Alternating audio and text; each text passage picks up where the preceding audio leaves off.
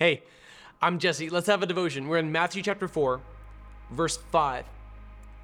Then the devil took him to the holy city, had him stand on the pinnacle of the temple, and said to him, "If you are the Son of God, throw yourself down, for it is written, He will give His angels orders concerning you, and they will support you with their hands, so that you will not strike your foot against a stone." Jesus told him, "It is also written, do not test the Lord your God." So, in our previous temptation encounter, Satan had the gall to say these words, "If you are the Son of God." And he tempts Jesus with the basics, with the desire for bread. This comes back to like the origins of Israel itself. During the Exodus, for crying out loud, like God would feed Israel with bread that would last a day. And now Satan has tempted Jesus with bread for a day, but not just bread for a day, bread for now, following Jesus's 40-day fast. Jesus's recitation of Deuteronomy 8 is perfectly intact, perfectly attuned to its original intent, its original delivery context.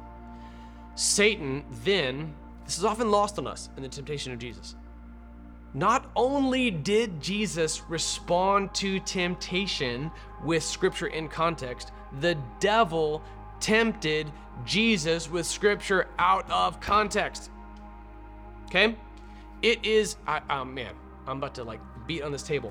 When I was a writer at Lifeway, I was rebuked by numerous people at a conference table for trying to make this statement.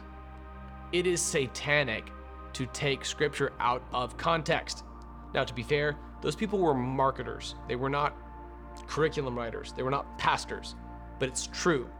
And I wish now that they had let this idea through. It is literally satanic to take scripture out of context. Do you hear me?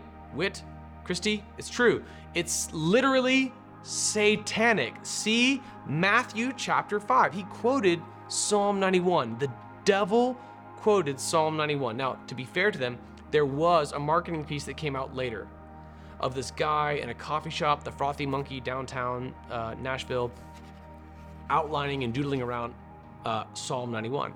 He quoted Psalm 91 to Jesus. Satan quoted scripture to Jesus. Do you see that? This is why we at JCM and at the Redemption Church, we go book by book through the Bible, and we go verse by verse in our studies. Our sermons cover certain texts. Our curriculum picks up from there. That's this book right here. And then our devotions pick up thereafter.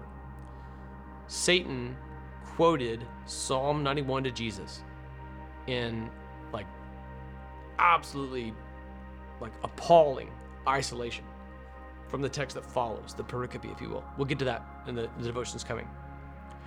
But it sounded to the uninformed ear pretty good, right? Like when he says, "He will give his angels concerning you. They will support you with their hands so that you will not strike your foot against a stone." It almost sounds like reasonable. Hey, Jesus, if you just throw yourself down, according to Psalm 91, angels are going to catch you. Now, of course, Jesus not only knows the word, but he is the word.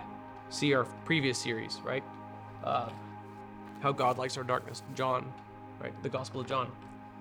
Jesus not only knew the word, he was the word. And when he spoke, words were added to the word, hence our study of his words. In verse 7, Jesus told him, "It is also written, do not test the Lord your God." So Satan tempts him with a recitation from Psalm 91. Jesus responds with a perfectly in context recitation of Deuteronomy chapter 6, verse 16. The critical difference here between the words of the devil and the words of Jesus are this. The devil quoted Psalm 91, 11 and 12 out of context. Jesus responded with Deuteronomy 6 in context. That's everything.